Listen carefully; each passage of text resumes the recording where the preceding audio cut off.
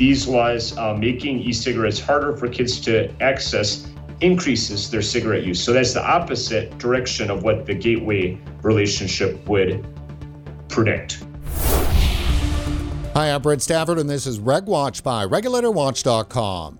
U.S. President Joe Biden is inching closer to the passage of his signature social spending plan, the Build Back Better Act, which pumps nearly $2 trillion into the expansion of the social safety net and turbocharges climate change policy. But to pay for the plan, the Biden administration aims to build back better on the backs of former smokers with a new excise tax on safer nicotine products, a tax which public health experts say could drive millions of people back to smoking. Joining us today on RegWatch to discuss the potential impact of the new tax is Dr. Michael Pesco, Associate Professor of Economics at Georgia State University and one of the country's leading economists when it comes to analyzing the effect of e-cigarette taxes. Dr. Pesco, thanks for coming on the show. Thanks for having me. Before we dive into your background and research on e-cigarettes, tell our viewers top line what you think of the proposed new tax on nicotine vaping products. Could this be a public health disaster in the making? Yes, it could be a public health disaster. Our research, which is NIH, a National Institutes of Health funded research, we find that it would cause a large substitution to combustible tobacco products across a variety of different populations, both teenagers, adults, pregnant women. It is effective in terms of reducing vaping. So there's both intended and unintended consequences of the policy. But with the unintended consequences likely outweighing any public health benefits that the taxes could have. So it sounds truly scary. We do estimate sizable effects of substitution, including for teenagers, for example. Oftentimes, these taxes are talked about as a way to protect kids. We find that about 2 in every 3 kids that stops vaping due to an e-cigarette tax, they smoke cigarettes instead. So we're talking in the United States, approximately 500,000 likely smokers that would not otherwise be smoking in the absence of the e-cigarette tax. Now, teens, that's incredible. Yeah, there's this, the substitution estimates are even higher if you look at young adults, for example, 18 to 25. We estimate some of the highest rates of substitution within that population, certainly for adults as well.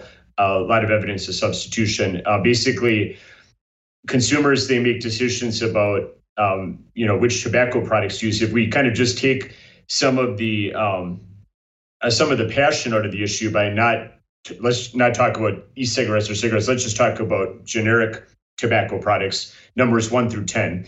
What would we anticipate to happen if we took one of those random products and we drastically increased the price on it? I guess I would anticipate that some individuals, they would fall out of the tobacco marketplace altogether. Other individuals, then they would move from using that higher priced product to one of the other 9 available tobacco products. And so given substitution is likely, it's important to try to cause that substitution among the most lethal of the products that are available in the marketplace, right? And so this would be combustible products, cigarettes and cigars.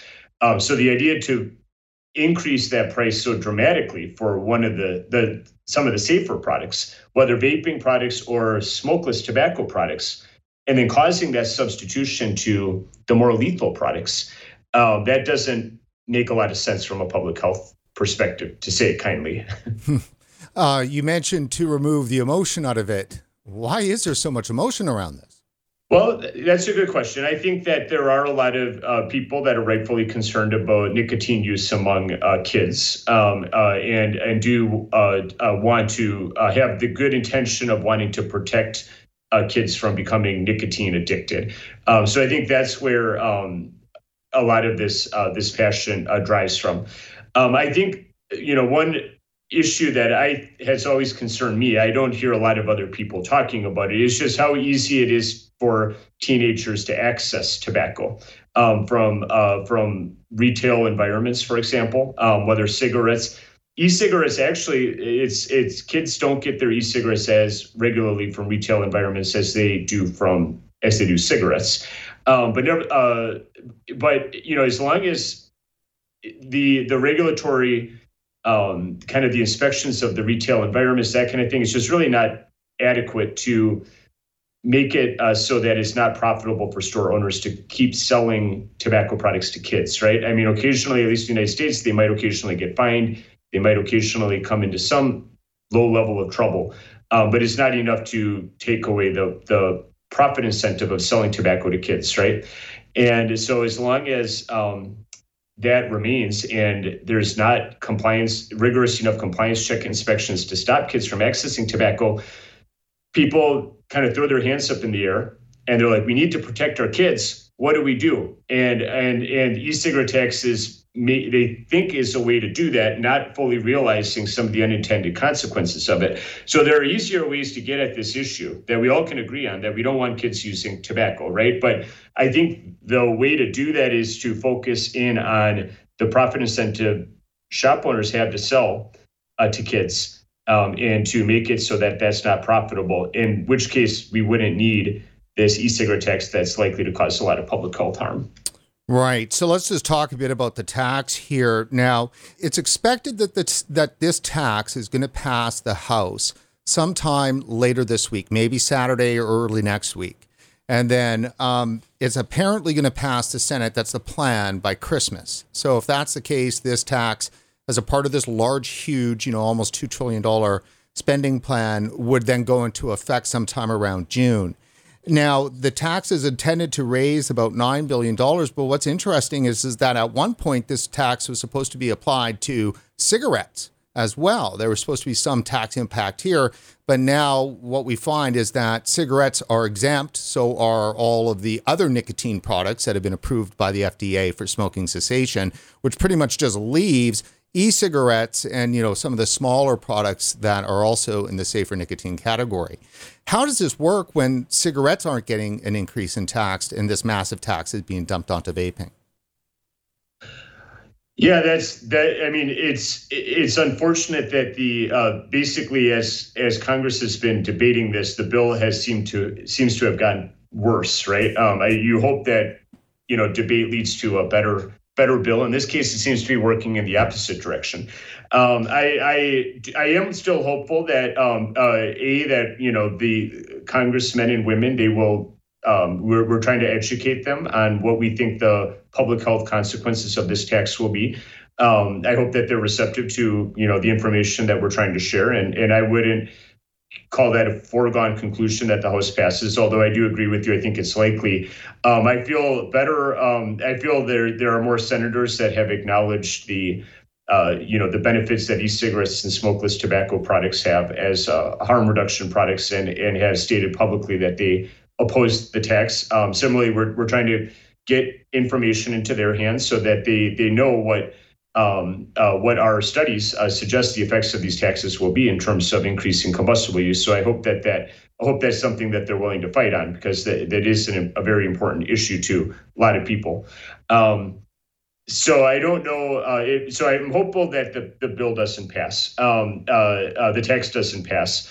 I am in favor of my preferred regulatory approach is I think we should just tax products proportionate to risk, which is approach that's gotten a lot of support. Has been published. That perspective has been published twice in the New England Journal of Medicine, to tax proportionate to risk. Recently, 15 former presidents for the Society for Research on Nicotine Tobacco, which is one of the world's leading professional organization for multidisciplinary researchers that study the effects of tobacco. They also endorsed the call to have a small e-cigarette tax, but oppose kind of trying to make e-cigarette tax proportionate to the cigarette tax.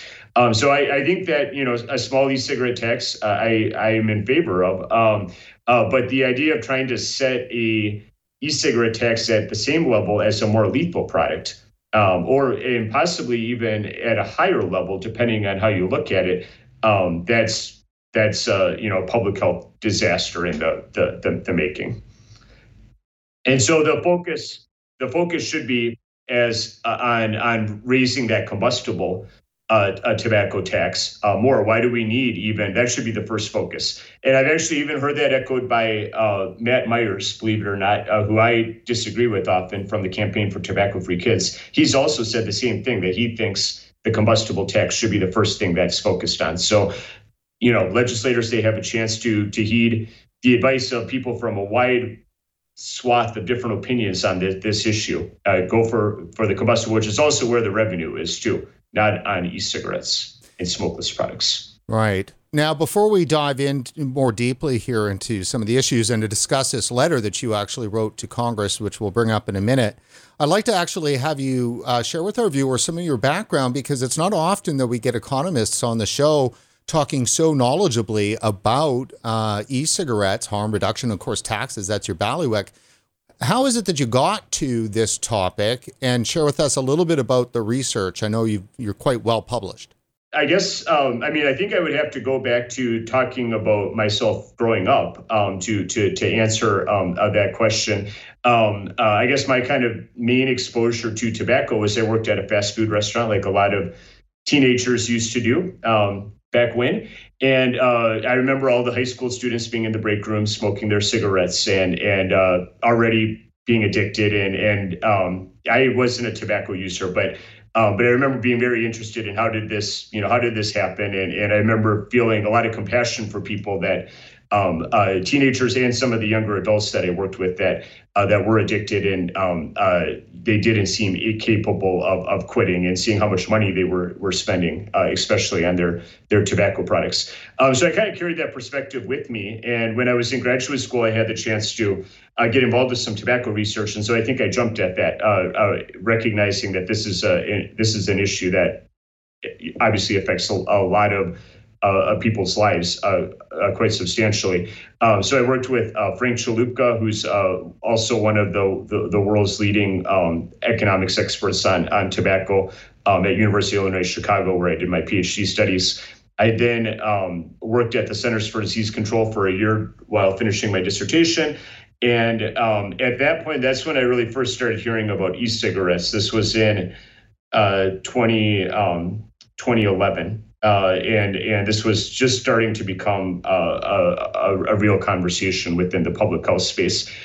So just tried to slowly build a research agenda around that, and was very fortunate to receive funding from the National Institutes of Health to continue this work and providing an economics lens to these questions. I think economics is just a great way to view the world and to provide advice on how to set optimal policy, recognizing that any policy has both intended and unintended consequences. I think that's what the strength that economics really provides. Nowhere is that more obvious than with e-cigarettes. Sometimes it's been noted that government tend to not actually take consequences into factor when they're coming up with all of these taxes and plans. Well, that seems apparent with the current e-cigarette tax debate, for sure. So last week, early November, so just last week, in fact, you wrote a letter to Congress, and this is it here, Dear Congress, members of Congress letter, and fill our viewers in on what you're trying to communicate with this letter. Well, I think it's important that research, it be used in policymaking, right? The National Institutes of Health, they encourage, their researchers that they fund to educate lawmakers, somewhat. I am always a little bit nervous about sending these kinds of letters, because I have heard that sometimes congressmen and women don't appreciate these letters, and they try to interfere with your research agenda as a result and your funding as a result. But nevertheless, I think it's an important duty as a beneficiary of this funding. And if I have knowledge to share that's important, useful for a debate, I should do everything I can to get that knowledge into the hands of legislators. So that was really my purpose, was strictly from an educational a perspective, and I think I've come to this issue with the open mind, and I've been quite surprised at how strong the evidence of substitution is between e-cigarettes and cigarettes. Basically, this body of work is formed by by mid-2019, there were 10 states and 2 large counties that had adopted these taxes with very sizable magnitudes of the taxes. California, Washington, D.C., Minnesota taxes being very large taxes. Some states having very small taxes like North Carolina and Kansas. Other states, the majority of them not having any tax at all, right? And so we do have some nice variation. We have about a decade of data to then study, what effect did these state level taxes have. And that's very helpful then to informing what we could expect the federal tax to have should that come into law. You emphasize several times in this letter that this is science-based analysis. Why the importance of emphasizing that, and why so many times is it needed to emphasize that with members of Congress? I think that there's a lot of passion, on this issue, and I'm trying to come at it from a different perspective. I'm a numbers guy, right? I try to leave any passion behind. I don't think there's room for that in academic research, and so I was hoping that by just expressing my desire to educate, showing what the government itself has funded, putting that into the hands of legislators. I also happen to believe that, the statistical models that economists use are very strong models. So I really think that me and my colleagues, I think we do provide a really useful a framework for thinking about tobacco by not having it be a passionate thing, just having it be a numbers thing. And I think that is somewhat scarce in tobacco research, unfortunately, where there are a lot of researchers that are also very passionate in what they do. So I thought that might be a useful way to differentiate what information that they're getting from other sources, and hopefully it was an effective strategy. Sure. Well, I mean, it's certainly, I think that it's fair to say that this could be considered an explosive letter. I know that some of our colleagues at RegWatch, in the media, at Reason and so forth, have used that terminology. You communicate 4 key points here to Congress, and I've got them up on some slides. We can talk each one individually. I've got them in a different order than you put them. So here's the first one that we have. And the Biden vape tax, of course, public health impact. And you have 5.5 extra packs of cigarettes are sold for every one e-cigarette pod eliminated by an e-cigarette tax. What does that mean? As expected, the tax is currently debated by Congress. That would indeed reduce e-cigarette sales quite substantially. But then the question is, what effect does it have in the cigarette marketplace, right? And that's where we find that the e-cigarette tax increases cigarette sales.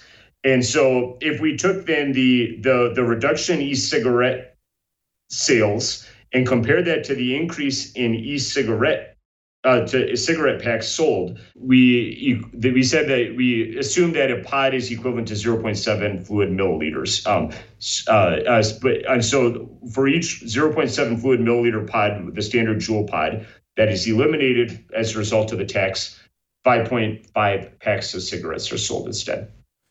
So so if they're trying to get people to stop using e-cigarettes and stop smoking at the same time, that doesn't sound very effective.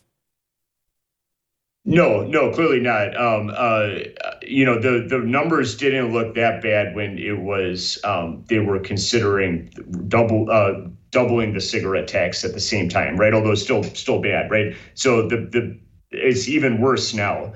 Clearly no. I mean, enacting e-cigarette only tax is going to cause more cigarette use, however at any level, right? And so I think the main focus should be raising the combustible tax. Why don't we just double that? Standalone, double the cigarette tax, triple the cigarette tax. Any of those options, then that would push the substitution into the vaping market, into the smokeless market, where people are less likely to die. So that's that's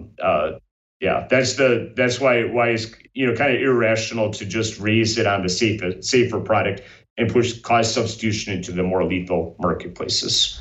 All right, Mike, let's go to point 2 now from your letter. Again, a potential impact from this new vaping tax, this new nicotine tax. For every 3 pregnant women that do not use an e-cigarette due to an e-cigarette tax, 1 smokes cigarettes instead. Yeah. So again, this is another estimate of kind of the substitution, relationship, right? What is the trade-off, right?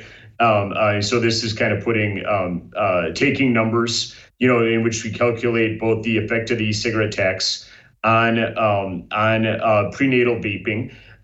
We use a survey data source for this, the Pregnancy Risk Assessment Monitoring System data.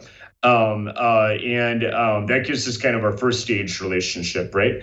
And then of course we're interested in also in the effect of the e-cigarette tax then on prenatal smoking.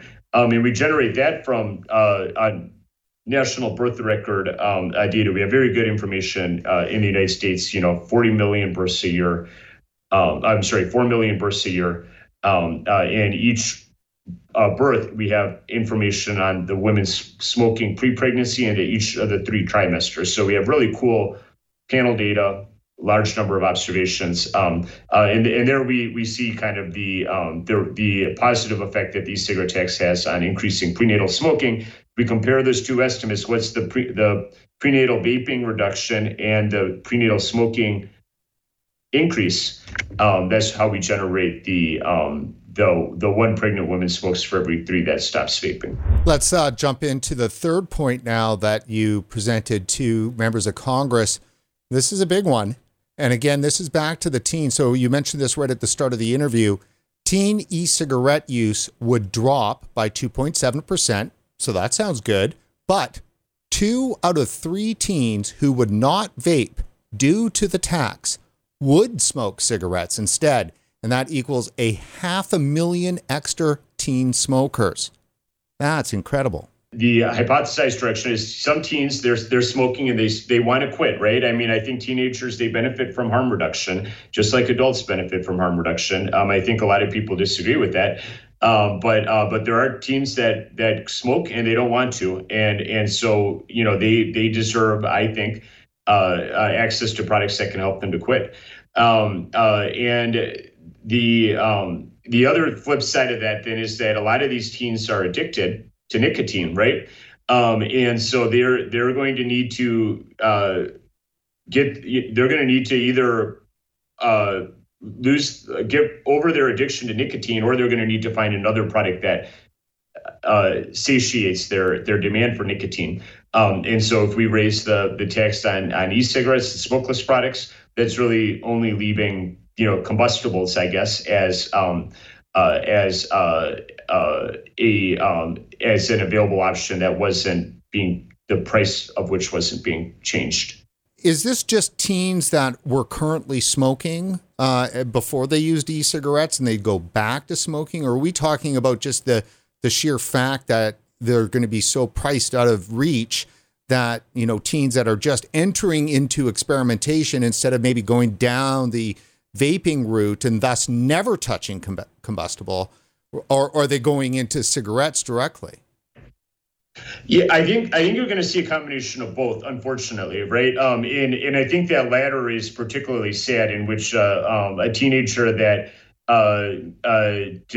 develops some level of addiction, possibly for nicotine, that they might not have used cigarettes otherwise if they just could continue to access their e-cigarette product without those kind of price restrictions. I think you would see some of those individuals migrate to smoking that would have otherwise not smoked absent the tax. Is vaping a gateway to combustibles, to smoking? Or because if it's not, then boy, this finding is very troubling. Yeah, it is not a gateway.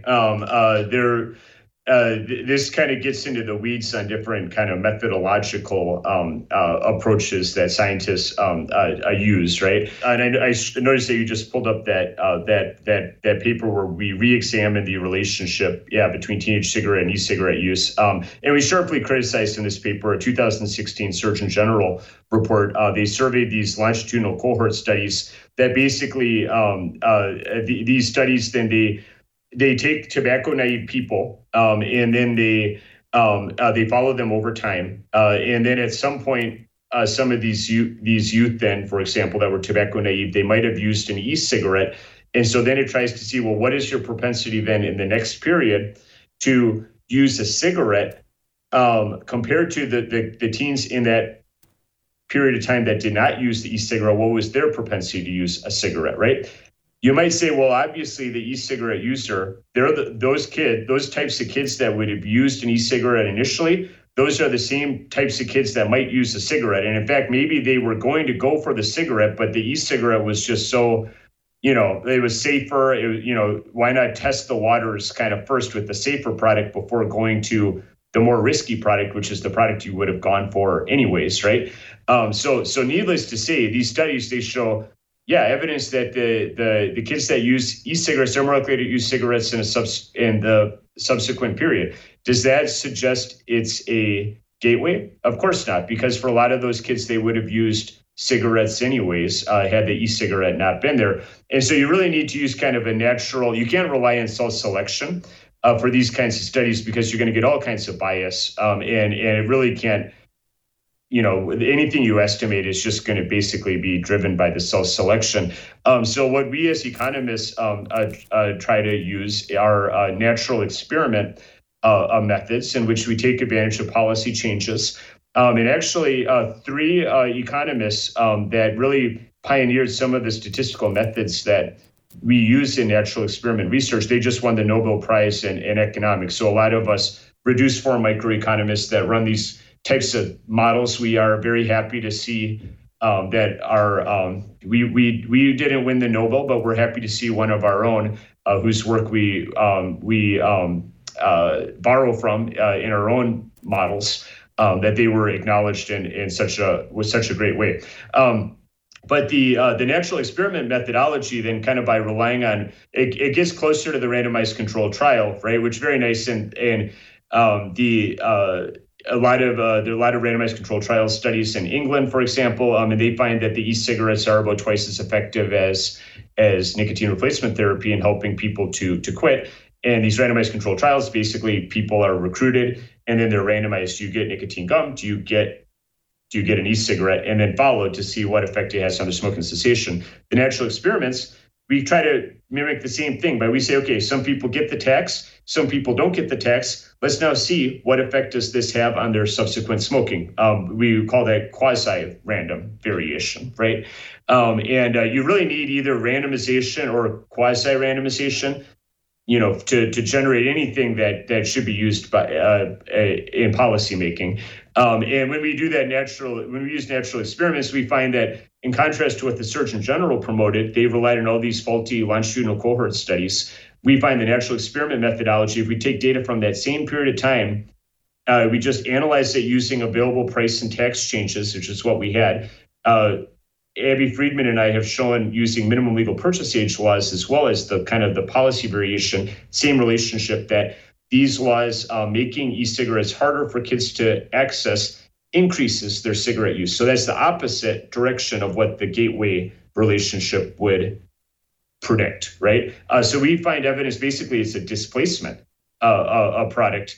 And so it really goes to show the dangers of using subpar kind of methodologies in research, and how the Surgeon General especially should be more careful in what types of studies they promote, because it can, if they're not careful, it can cause them to form the wrong conclusions. Now let's move to the final point in your letter to members of Congress, and that was, if this tax gets implemented, adult smokers would increase by 2.5 million nationally, while adult vapors would decrease by similar amount.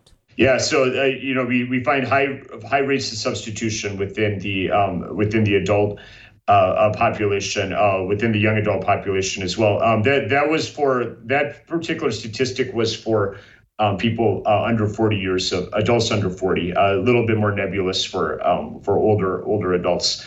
But yeah, again, I mean, adults are benefiting from e-cigarettes in terms of helping them to reduce their cigarette use and possibly even quit. And so if we push on the e-cigarette prices by increasing those, that's going to push people out of e-cigarette use. Some adults will stop vaping, obviously, but those numbers suggest almost all of them then to go right into back to smoking. So that's not a positive public health outcome. No, I mean, it seems to be opposite of the total goal here, which is to reduce smoking prevalence. Right. Well, I think that should be the goal. I think some people would disagree, and they think that some public health groups, it's their stated goal actually to reduce nicotine use, which I think is a dangerous public health goal, because the focus should be on let's end combustible tobacco. I think that's a feasible goal. But people demand nicotine because they like nicotine, right? So I don't think we're ever going to rid the world of nicotine. So that goal is an unfeasible goal. We should be focusing on what's feasible, and that's, I think, to end combustible use and to substantially reduce tobacco-related disease and death. I think we can get that close to zero if we just keep focusing on making safer tobacco products and letting, not regulating the hell out of them, right? I think that's the way to end the tobacco pandemic that is 100 years in the making. Now, I mean, it seems to me that driving 2.5 million U.S. adults under 40 back to smoking is a disaster. Yeah, I think so. I mean, it's going to raise the smoking rate. I mean, these people are, going to be more likely to suffer all the adverse consequences of smoking that are well documented. I think approximately 10-year expected less life expectancy. I mean, 1 in 5 adults they die from tobacco even today, and so we're just perpetuating and exacerbating those well-documented problems of combustible tobacco use. I just struggle with trying to understand how it is that more people that you're trying to influence, I guess, or at least communicate to, aren't getting this picture. Well, I think it goes back to people are really concerned about kids, right? And I mean, it's not just tobacco where perhaps people are irrationally kind of concerned about, child safety. I mean, there's been a lot of changes, I think, just in broader society, just in terms of not letting your kids play outside anymore.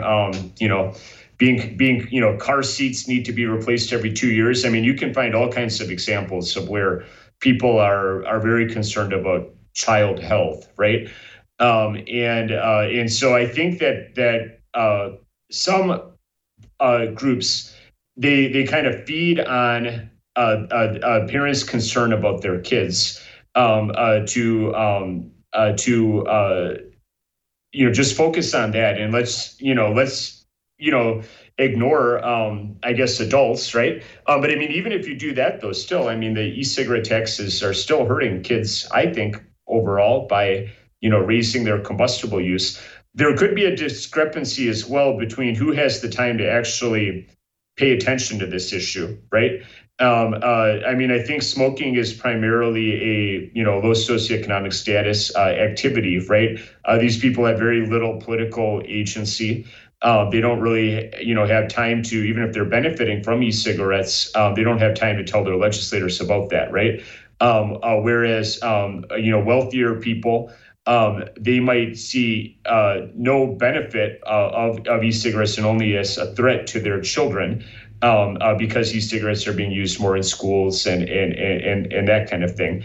And these are the people that have the time to get involved with different advocacy organizations to write to their members of Congress. So I think that there is an interesting imbalance in who benefits and who has the time to advocate and lobby, and that could be causing some of what you're observing. Flavor bans and major taxes, like those are the two killers. And that's what of industry killers. And that's really what we're seeing in Canada. We're seeing that in the US. Of course, you've got flavor bans, perpetuating around the country in certain areas. And of course, nationally, they want to have it. So, I mean, I don't even know what the right question is like, how much more? I think that maybe with your research, it's so clear that it's driving people back to smoking. I just don't know how that's acceptable.